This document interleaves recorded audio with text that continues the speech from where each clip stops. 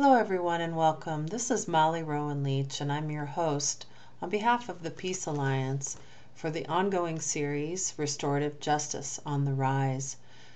This audio archive features the principal pioneer of the global peace building movement and founder of the Peace and Conflict Resolution academic departments internationally, Johan Galtung. Dr. Galtung joined us for an hour telecouncil Sunday, January 6th. Please listen in and enjoy, and please also check out the website for his organization, Transcend, which is transcend.org. That's transcend.org. And for more information about this series, which is free and ongoing, and to access all of the archives for this series, please go to dopeace.us. That's DOPEACE.us. Thank you, and enjoy this audio with Dr. Johan Galtung. Hello, everyone, and such a warm welcome on behalf of the Peace Alliance to you all. We're here today for this very special edition of our ongoing telecouncil series, Restorative Justice on the Rise. And I am your host, Molly Rowan Leach, and really would like to extend an invitation to each of you today and with each of our councils to treat this hour together, which is a virtual circle of sorts, as your forum for this important discussion, one that aims to provide connection, education, and relevant action pertaining to this huge moment in time concerning justice and peace. During the month of January, also, I'd like to mention we are especially honoring the true way showers in restorative justice, our global indigenous. Although 1 month of weekly telecouncils is hardly enough to cover the important and rich territory of our indigenous practices and ways, we hope that this month continues to augment the Western embracing and understanding of restorative justice as nothing new in our world, even as it appears to be new in the Western United States itself. I'd like to also invite you to please go to our website at dopeace.us, that's DOPEACE.us,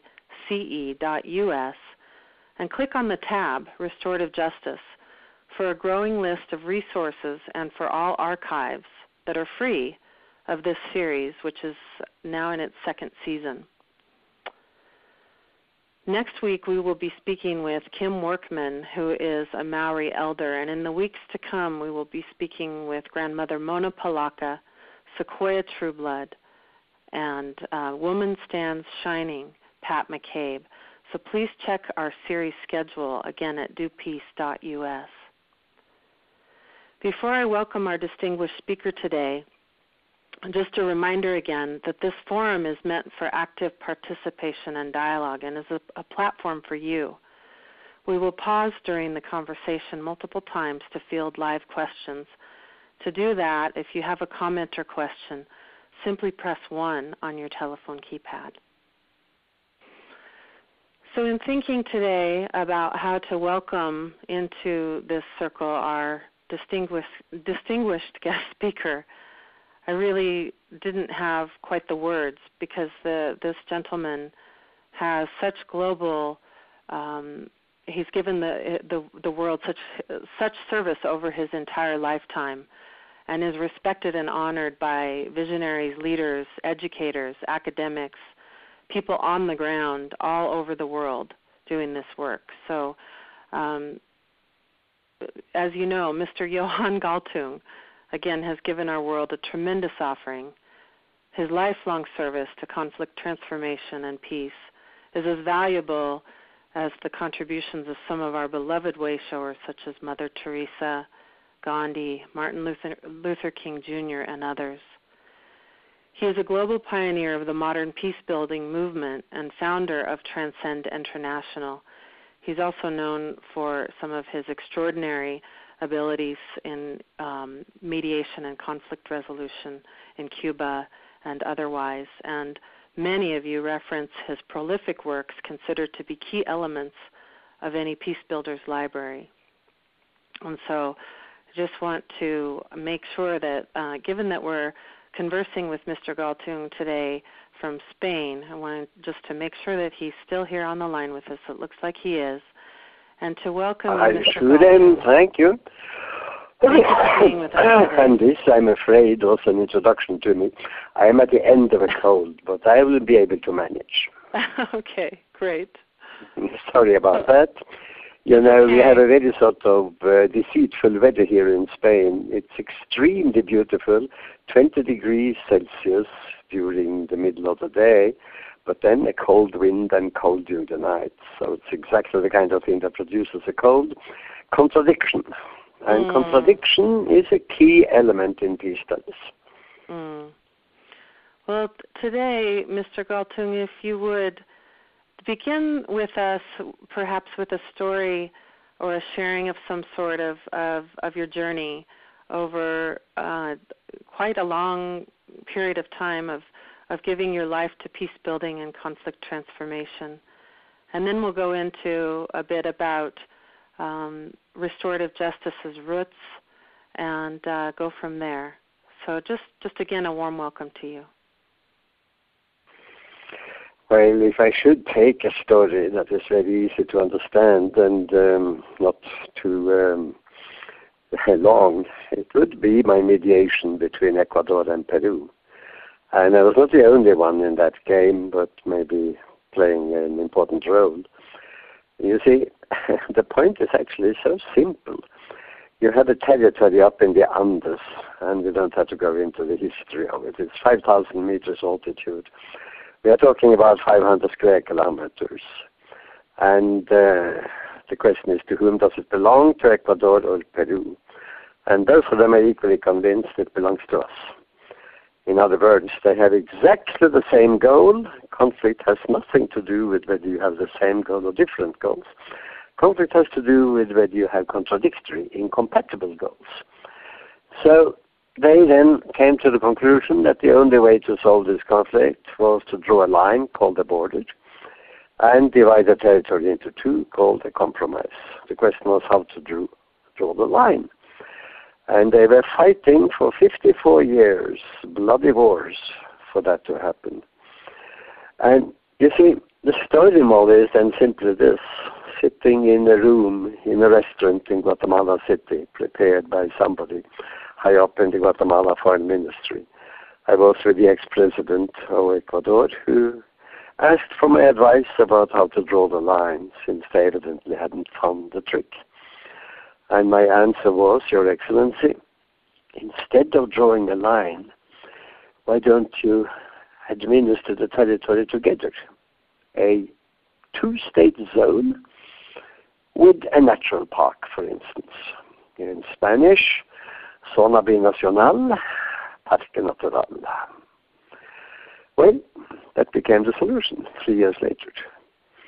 And you see, Molly, the point about the story is that you go beyond, you transcend. You listen carefully to what the parties want. They both want the whole territory. And then you ask yourself, could there be some way in which they could have access to the whole territory? In other words, some both and. Don't call it win-win, that says nothing. That only means that both of them accept it. It's what we call transcend. You have to create a new reality. And that reality is a two-state zone. Well, 3 years later, the two-state zone became a treaty signed in Brazil. And today, 2013, we are, if you will, 15 years later. And the zone is a reality. It has functioned extremely well. And as far as I can understand, there hasn't been a single killing of, let us say, lust for revenge for the lives lost, and they were numerous. And I think one can even safely say that quite a lot of lives were saved, because it sounds, as far as I can understand, that Lima had prepared an air attack on Quito in order to define who was the winner of that long, long, long-lasting war. situation. To summarize, it's a question of finding that kind of overarching solution. And don't call it common ground.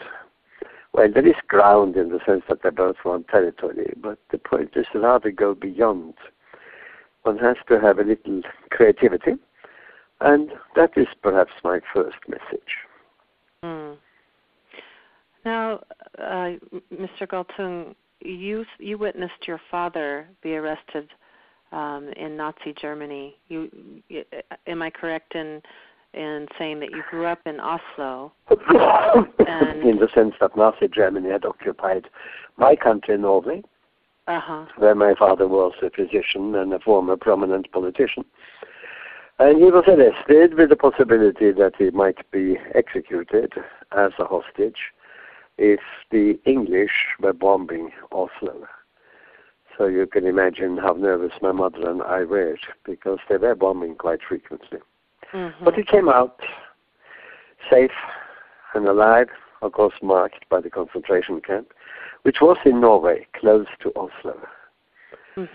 So that was a kind of defining event in my life, as you can imagine, when the state security police came and took him a cold winter night in 1944, and then kept him for 14 months.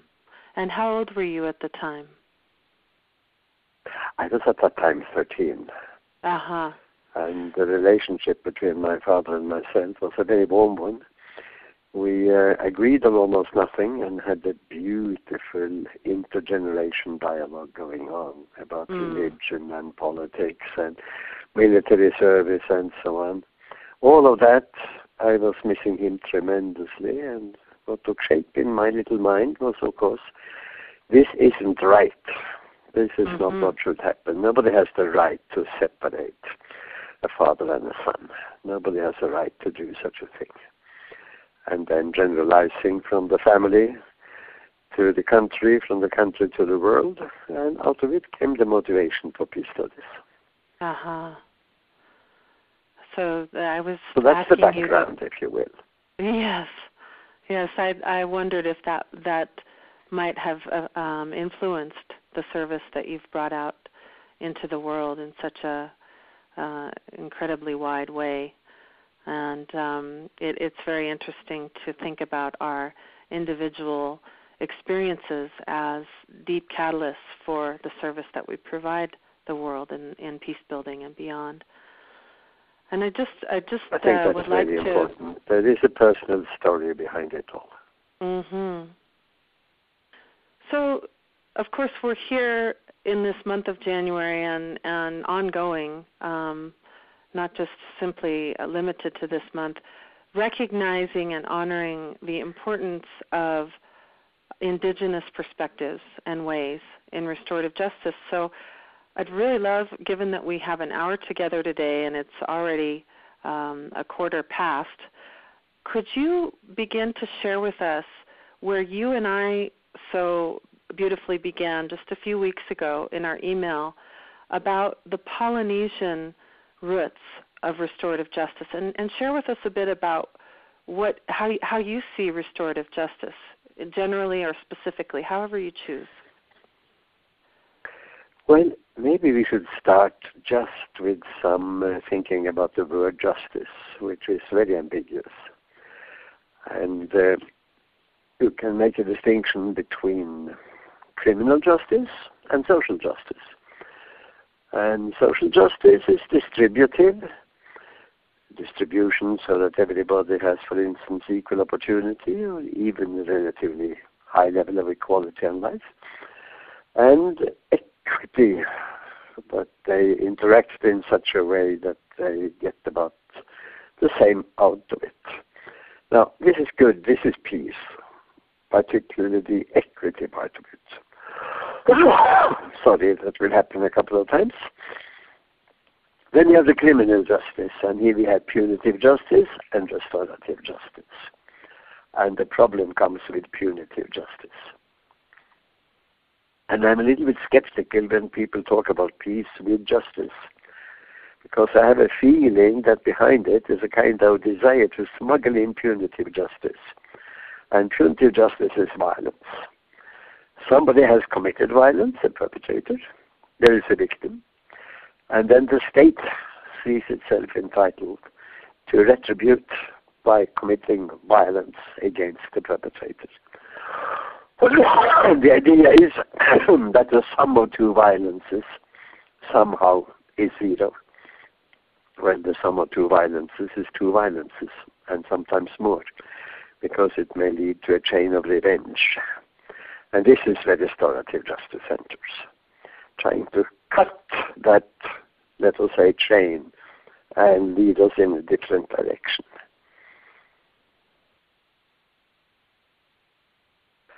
And I think the point about restorative justice is in a sense well put in the word restorative. It's to restore the perpetrator to what? As a member of society, as a member of the community. Now, the usual way of punishing by means of prison, let alone capital punishment, certainly do not restore the person, but marginalizes the person, and the prison functions as a school for more crimes. I've been there myself as a conscientious objector 6 months, and together with the usual assortment of criminals in a prison. And I must say it's a miracle if anybody can come out of that one in any sense restored. So here comes the genius of the Ho'oponopono. You were mentioning Polynesia. And Ho'oponopono is Polynesian, Hawaiian version. And it means to set. That's Ho. Pono is straight, right, to set right. And it's a process. And it has a perpetrator and it has a victim. And it has a circle.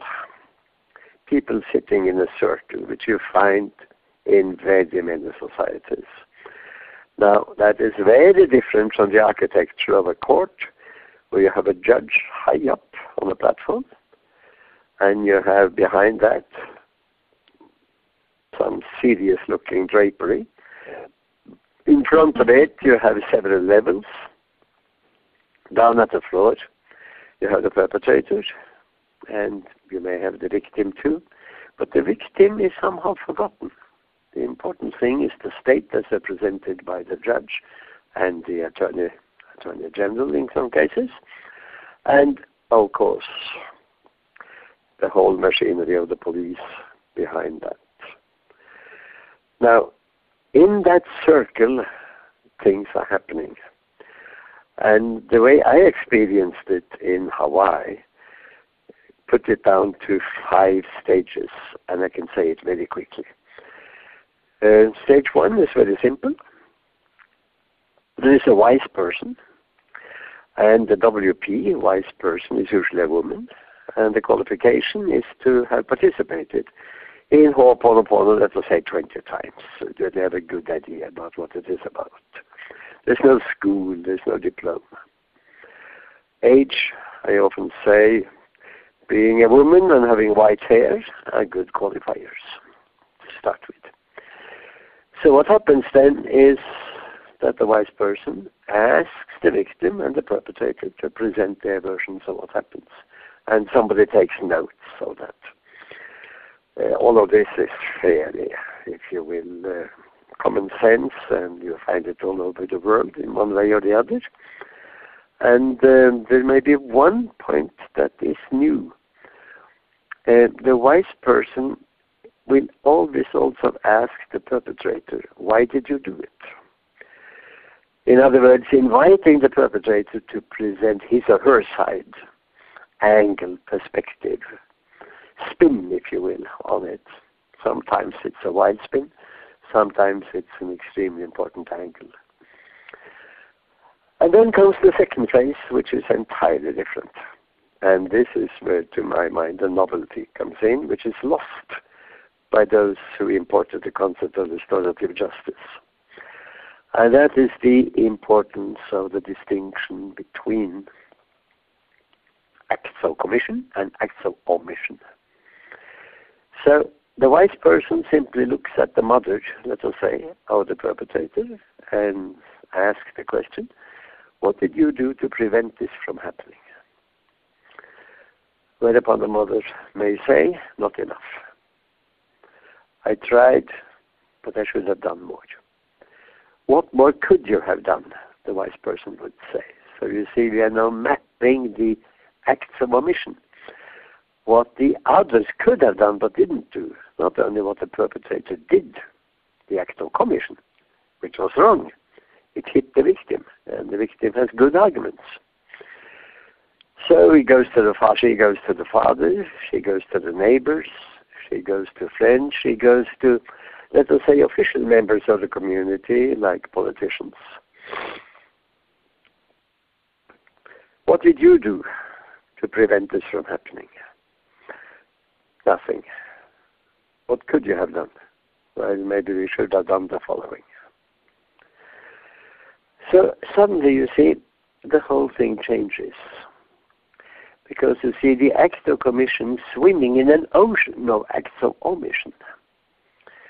And everybody is not guilty, but everybody shares his or her part of responsibility. I for what I did wrong, you for what good you did not do. What could have done? So then comes Act 3. The wise person asks everybody to hold hands, lifting up their hands, bowing their heads. And she says, I would like in the name of all of us to express our deepest apology to, now to whom? That's the interesting thing. It's not to the victim. Nor is there any expression of distance to the perpetrator in this Act 3. Apology to the community for not having acted as a community. A community is a setting where everybody is responsible for everybody else. Shared responsibility. And that implies not only acts of commission that should not be done, but also acts of omission that should have been done. Act number 3 passed. We come to act number 4, where the wise person says, now let's turn to the future. And I ask all of you, what is to be done in order to prevent this from happening? And I start with you, perpetrator. What do you think is the kind of punishment? You will have to do something that will bring you back to community. The kind of thing that would restore you. And the perpetrator will then generally propose some work for the community. But the work should be related to what the perpetrator has done in offending the victim. So let us say that he broke a window pane to steal some money. Well, maybe that was a rich man, and maybe the adequate compensation would be to work free of charge as a gardener in the victim's garden. Maybe the victim would take care of the lunch. Till there is an agreement that the point of compensation has been reached. Now, then mother, father, neighbors, friends, politicians, what are you going to do to prevent similar things from happening? And also maybe to help restoring the damage that has been done. The whole community mobilized. And the point then ending with the vice person saying, beware of the fact that by the end of the week I'll visit all of you and see how far you have come along the road. And then you see, Molly, comes stage number 5, which is the final one, the final act, which is one of beauty. Somebody took notes of the conflict between perpetrator and victim. What was it the perpetrator wanted and what was it the victim wanted? not to be wounded, not to be robbed, whatever. And this sheet of paper is then held up. Somebody comes with a match. It's put to fire. And there has to be some wind spreading the ashes to all corners of the world. And that wind is guaranteed in the beautiful islands of Hawaii. Now, the symbol is, of course, with this, we are through with the conflict. That's no longer with us. Now the work is to restore the community. In the restorative justice, the perpetrator will find his place and the victim will find his place. But what is restored in restorative justice is not the individual person. That's the Western individualism. But the community, including that individual. Well, more to put it mildly, I find it beautiful. I find it light years beyond our concept of punitive justice. And what I have seen in the Polynesian area, which is quite large, it is, of course, Tahiti. It is Mururoa, also called New Zealand. It is Rapa Nui, also called Easter Island. Very many Polynesians in the southwestern part of the United States. I mentioned Hawaii, and of course next to Hawaii we have the two Samoas, and one of them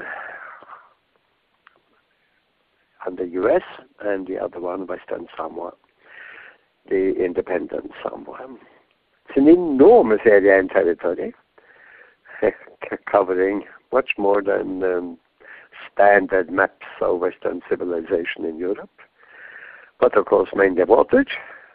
And I think when one talks about restorative justice, that kind of indigenous root should be made clear. So let me just finish by saying, I think one should be careful and not vulgarizing this concept by reducing it to a circle of people sitting, focusing mainly on the perpetrator. On the perpetrator repenting what he did, confessing, repenting, and then designing plans for how the perpetrator is brought back to society.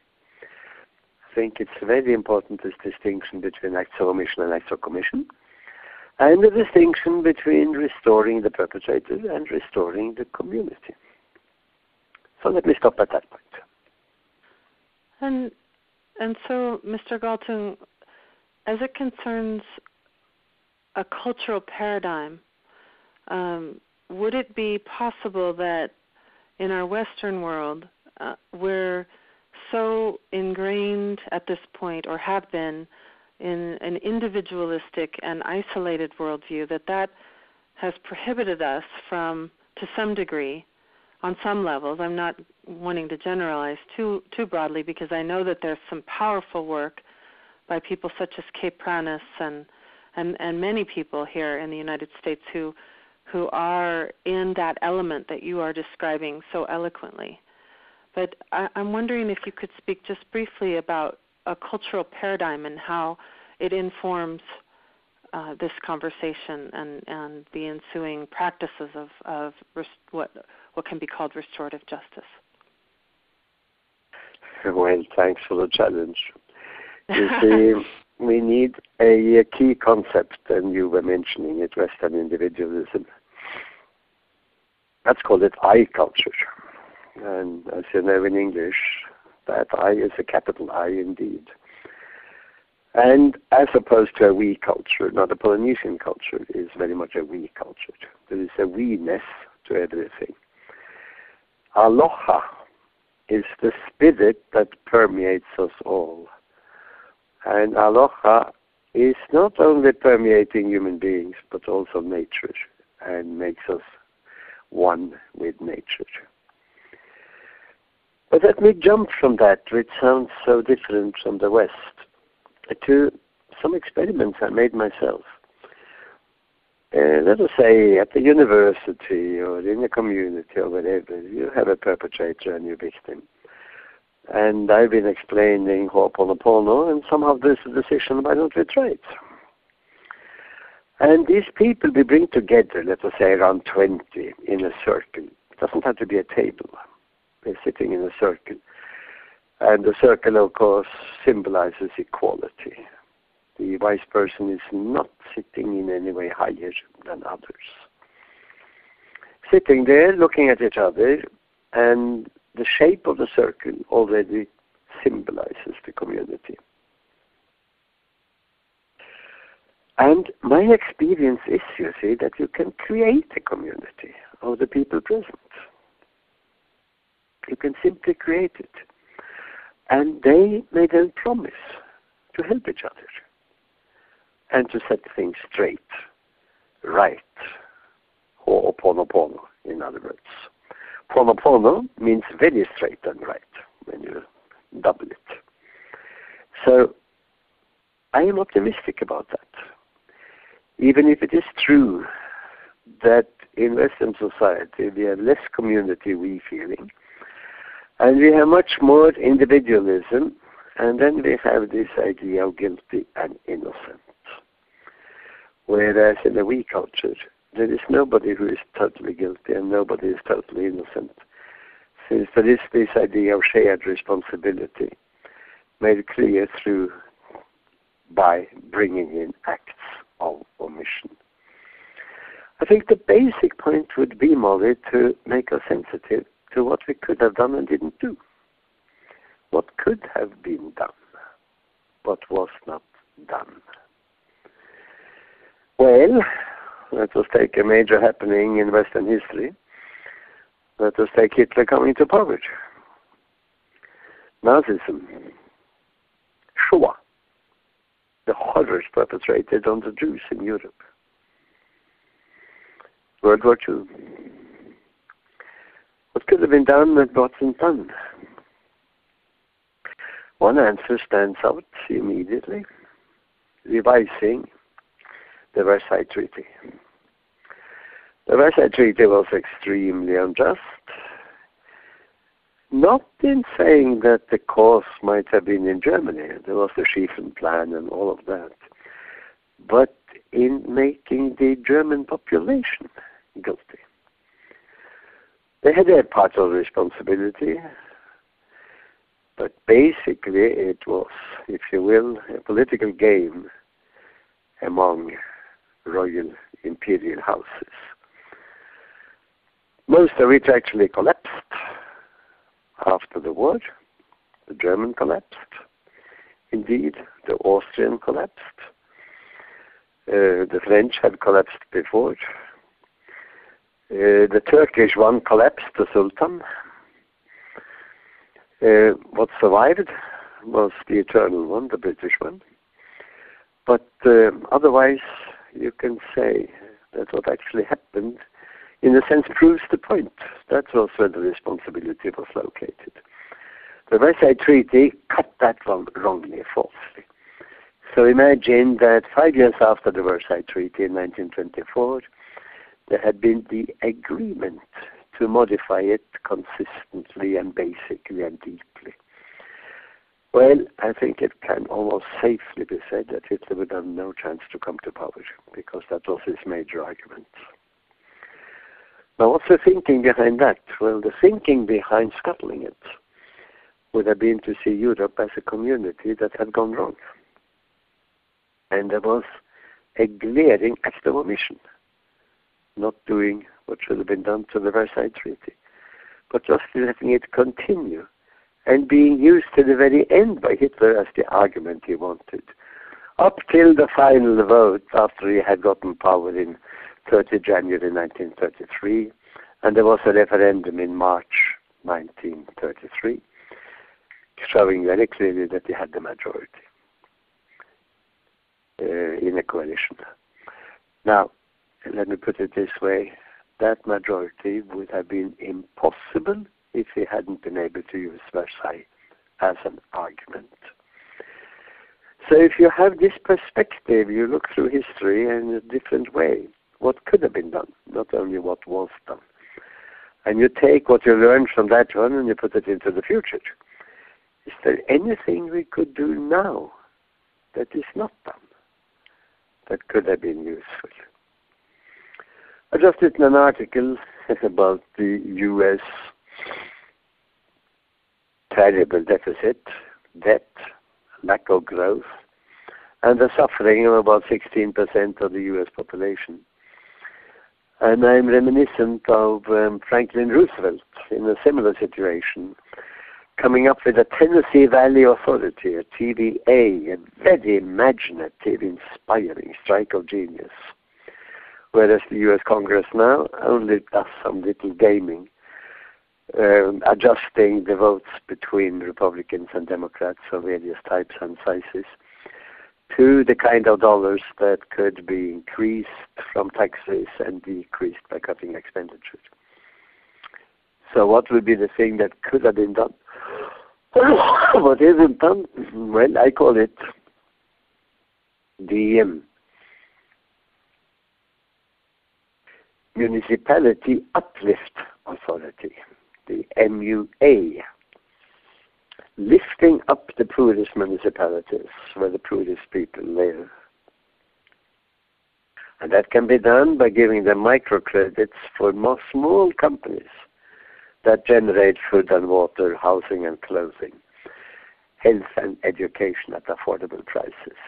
It would not be the market system.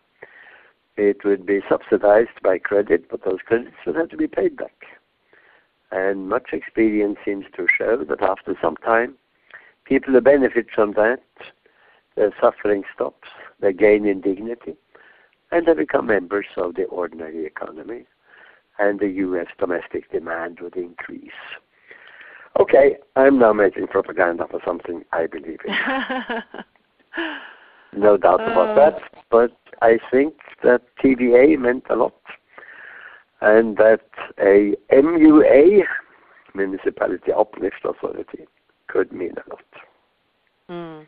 You find it in my editorial tomorrow on the www.transcend.org/TMS for Transcend Media Service. Mm. You can read the details. It makes me think a bit about where we are in this moment, too, with specific to the criminal justice system. And just one last question around this topic, Mr. Galtung. How do you feel we are doing in bridging, and what else might we consider besides, obviously, the very important point of what we could be doing and learning from what has come before? Especially here in the United States, as a punitive system, and so many people in this very moment working so diligently on the ground to bring restorative systems in integrating, and not necessarily even trying to teach the people within the system, but to do as you're saying, to transcend and to join together to create a third place, an alternative, a place that goes beyond what has been seen before yet. So would you mind speaking just briefly, and then we'll break to some comments and questions from our live audience, our live circle, about bridging right in this moment here in the U.S.? You know, my own experience from prison tells me that there are very different types of crimes and very different life situations that enter into them. So one should be careful. I think you need a session with 20 people sitting in a circle for each criminal. And that is very important that the perpetrator faces the victim. And that something emerges that reconciles perpetrator and victim, and not only perpetrator to himself, to the state, and then something is done for the society. So let me take one example, which is the major type of U.S. crime right now. Crime, quote unquote, has to do with drugs. And of course, one reads with interest the votes in Colorado and Washington State, and one comes to the conclusion that maybe the voters there have been more realistic in liberalizing the laws. And you can then say that here you have a glaring act of omission, the possibility of drawing the line at a different point. But then you would ask the question, why is the line drawn that way? Why are they so afraid of marijuana? Why are they more afraid of marijuana than of tobacco and alcohol? When you know perfectly well that they are major killers. If you take the two key killers in society, in the U.S. society, it's tobacco and high tension, high blood tension. Okay, that high blood tension can come from very many sources. I guess most of them can be called stress. Now, let us look at it. I think they're afraid of it because marijuana seems to people high up in society to indicate not that somebody wants a drug and wants to puff a pipe or a cigar or a cigarette or wants a good drink and be intoxicated as a kind of individual thing, maybe doing it together in a party. But that marijuana could lead to a different style of life. That the people who are smoking pot are indicating something else, namely an alternative lifestyle. And that alternative lifestyle has to be nipped in the bud as a threat to U.S. society.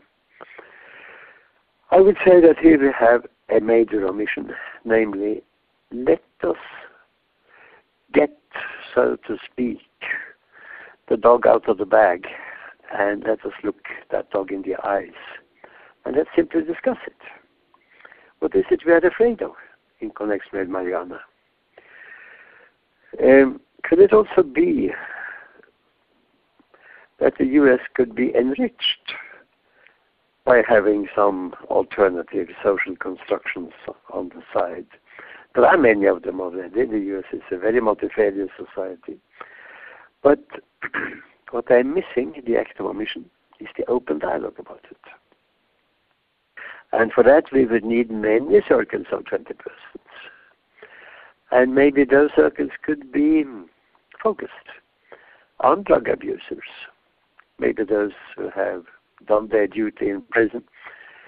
Maybe those who have been weaned, those who have been so-called cured, maybe those who are not. So that their voices can be heard very clearly. Now, we are of course aware of the fact that there is another element to it, and that is the racial element. People engaged in the drug trade are overwhelmingly black. That means that this is a way of reintroducing Jim Crow in a different form. And having chain gangs doing work that can be hired from prisons that are on the stock exchange. In other words, simply making prison work a commodity available to society at the best price. Now, this, of course, has very much to do with the fact that the U.S. has per capita the highest prison population in the world. Mm-hmm. So here we suddenly have prison population, criminality, the big syndrome of drugs, and their various kinds of functions, and we have race. All of it stirred together in a big disagreeable pot, and this pot is well known to the U.S.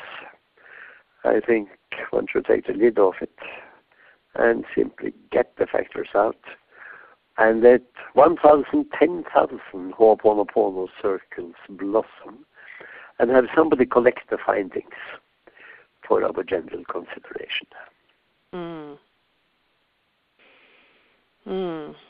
That was a big one. Well, I had a vision, Mr. Galtung, of one of the things I just need to share that has been prevalent in the 2 seasons of this ongoing telecouncil is a very strong hunger and desire on the ground in communities of people expressing wanting to create something like this.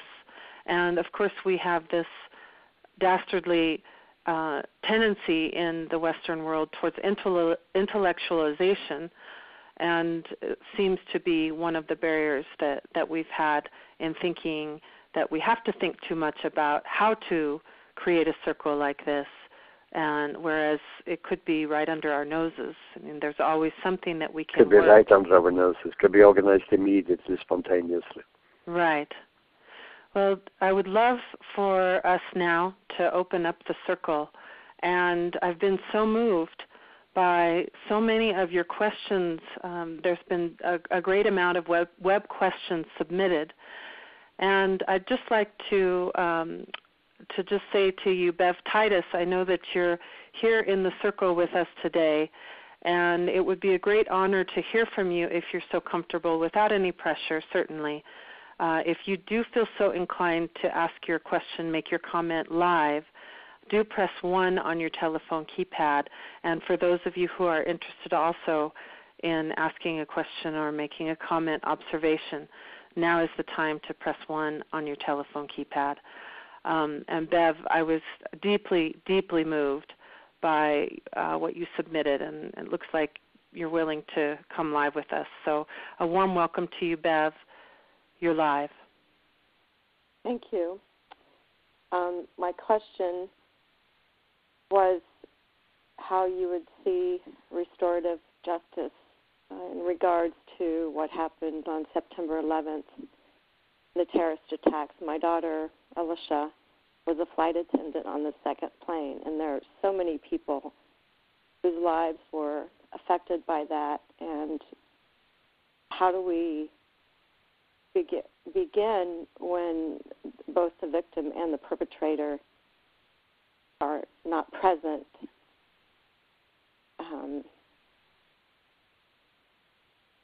There's just so much to consider. Well, I'm deeply touched by your question.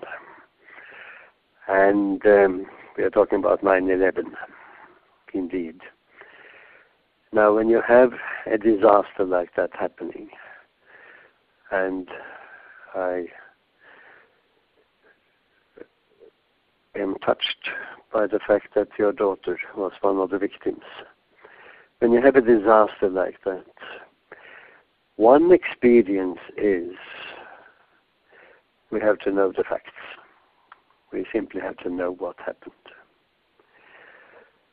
You know, the term that was used in South Africa when they started reconciliation was TRC, the Truth and Reconciliation Commission. Let's get the truth. Let's get the facts. Because if you don't have the facts, there will always be this kind of unsatisfied feeling. Is there something here that has been withheld from us and so on? Mm-hmm. When it comes to 9/11, there are many hypotheses. I don't want to go into those. I can only tell you one thing. I know a lot about it, and I have not made up my mind. But I know that there is space for much, much more inquiry and investigation. So what happens then when we think we have the facts? Do the facts release us from the sorrow? No, they don't.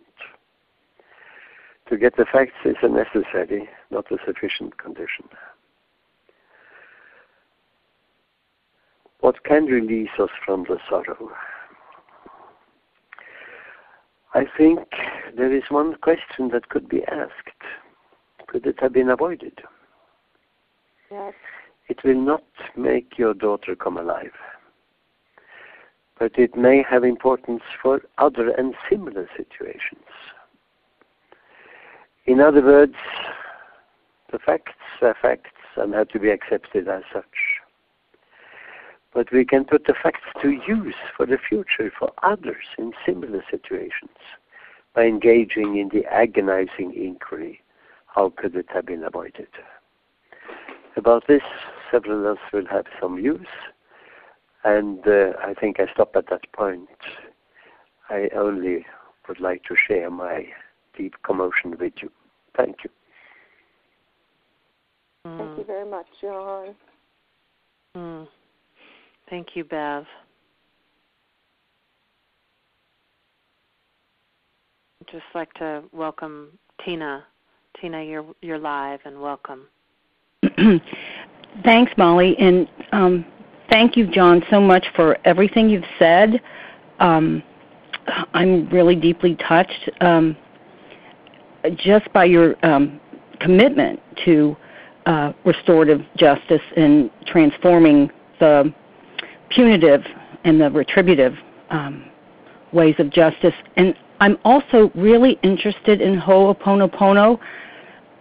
My son and daughter-in-law actually are living in Hawaii now, and I'm going to go visit them. And I wondered if you had any recommendations of ways to learn more about it, for someone who's kind of on the outside but very interested, being me, in restorative justice processes and transforming things. Well, thank you, Tina.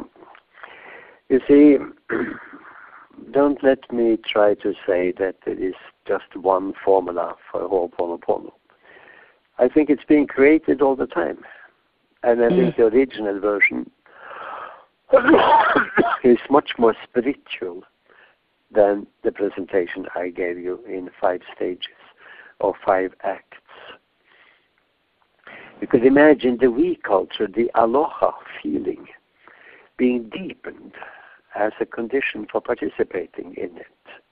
And that is when that one is deep enough that the Ho'oponopono mechanisms, to put a cynical term into it, will start working. But you simply have to approach the Hawaiian community and ask them, and the moment you do it, you will get different kinds of points of advice. You will find Poka La'enui extremely helpful in that regard. He is a leading person in that community, and it's a community that should not be seen as unified and being a one view only, but he will serve as a very good guide. Poka, P-O-K-A, La'enui, L-A-E, N-U-I, also known as Hayden Burgess, but I think he prefers his name, Poka La'enui. So, Tina, that is one answer to you.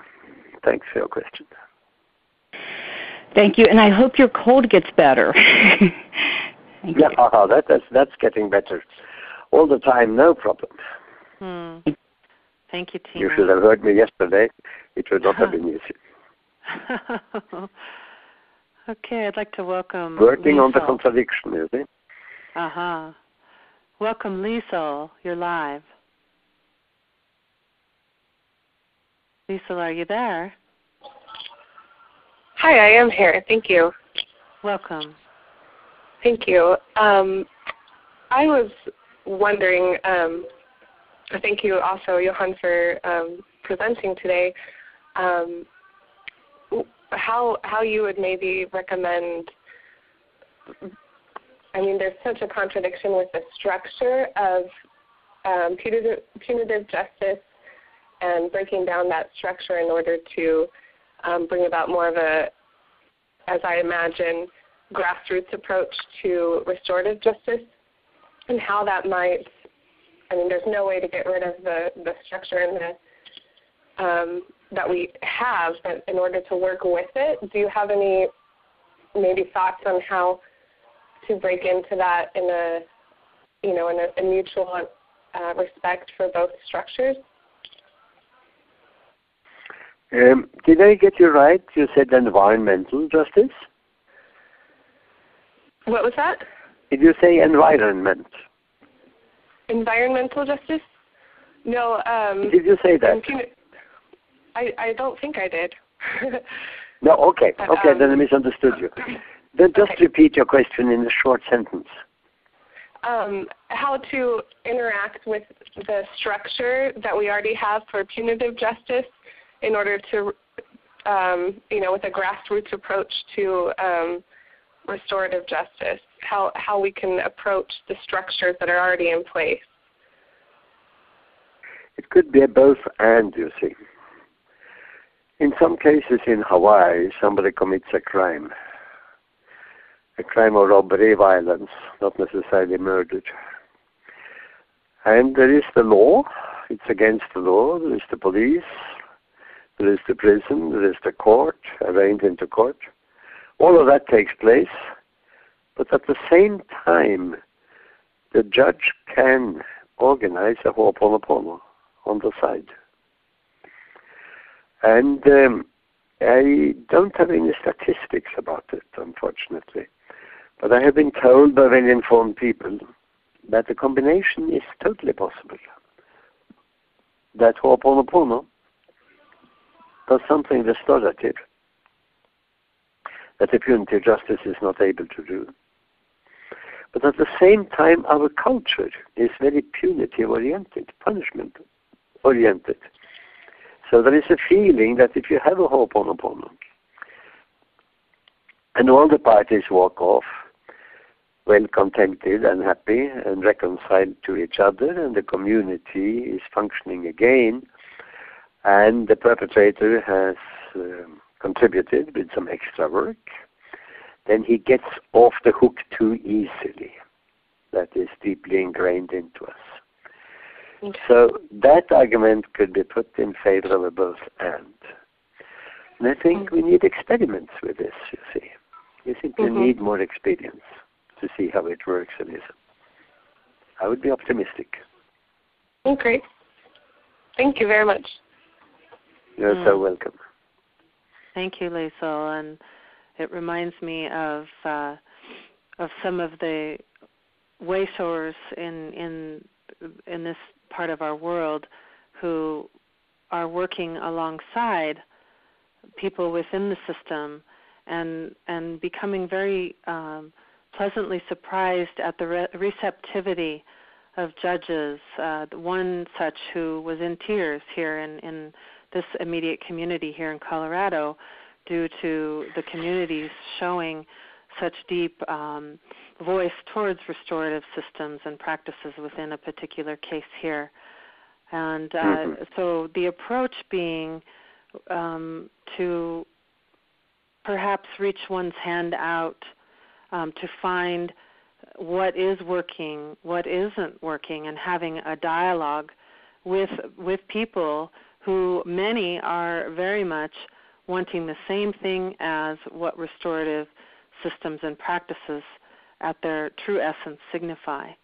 And so that's just my 2 cents. And there's been so many rich conversations around this very thing. And I would recommend also the work of Dominic Barter and Restorative Circles.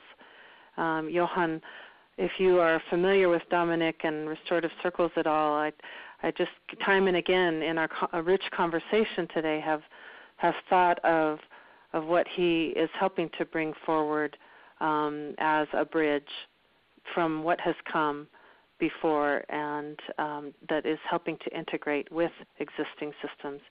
Are you familiar with his work, Johan? No, I cannot say. I know about it, but I'm not familiar. I never thought to be. But you see, there are so many good things going on out there. So it's a question of doing exactly what you do, Molly, namely to bring them together and make them aware of each other. And each one has a point, so you can bring valid points together. I have a tendency to end up with both and. Those are 2 favorite words for me. You see something as incompatible? Well, I mentioned as an example. Peru wants to own the territory. Ecuador wants to own the territory. How can both of them own the territory? By making it binational. So you take the words both and then you ask yourself, what does this mean concretely? What does it mean concretely? Translate it into practice. And then once you have said both and, you're of course willing to say both and, because there are lots of things to add to it. To do that, you have to go outside your own civilization. And I'm deeply grateful for the events that made it possible for my Japanese wife and me to spend 8 years in Hawaii and get acquainted with Far Pacifica, the Pacific ways of doing things. And there are just much more to it than Ho'oponopono. and again a feeling that the way we have ended up in the West, with a strict dichotomy between guilty and innocent, and punishing the guilty and letting the innocent go free, is cutting the thing too sharply. The world isn't that simple. There is guilt in innocence and innocence in guilt, and why not find a term that is less loaded, like responsibility, and that will sort of end with the idea that we're all responsible for each other. And in order to give meaning to that, we have to focus not only on the wrong acts of commission, but also on the good acts we didn't do. As Paul says in one of the letters to the Romans, the good things I want to do, I don't do, and the bad things I don't want to do, I do. In other words, you find it also in Christianity. Well, I want to earmark for us all, again, the extraordinary work that you've brought through your entire life, and to invite people, if you haven't already, been to transcend.org. That's TRANSCEND.org. And, of course, the media, the blog piece that you mentioned today, Johan, that will be posted tomorrow in the media section.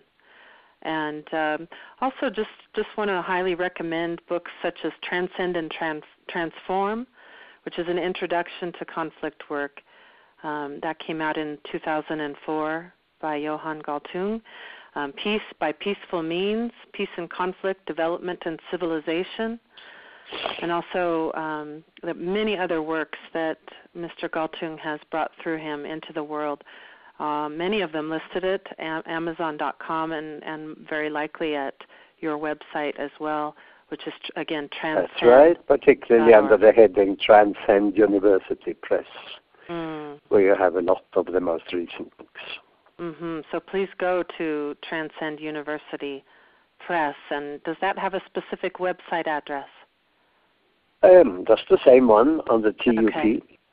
Wonderful. So it is just as you said, www.transcend.org/TUP. And so and as TPU we close for the Transcend Peace University. We are teaching courses. And can our people next find courses out more about that that have very online much to do with these topics start in March. Great. Well, it's been an extraordinary honor, and it's been wonderful conversing with you today, Johan. And I just want to thank you again on behalf of the Peace Alliance. I'm your host, Molly Rowan Leach, and I'm a part of the circle equally with you all. And it's so heartwarming to have such a great turnout today for this special edition of Restorative Justice on the Rise. And I do hope that in the weeks to come you'll come back to the Do Peace website and you'll find a free archive of this particular council, and you'll also find the schedule for our upcoming honored guests, including next week's session with Kim Workman, who is of Maori tradition and lives in New Zealand. So again, without any further ado, thank you, Mr. Galtung, for your life, for your work, and may your cold be well, and may 2013 be wonderful problem for you. Thank you, everyone. Thank you so much indeed. All my pleasure. And we join in peace in a big, huge peace alliance. Thank you. Thank you so much. Good day, everyone.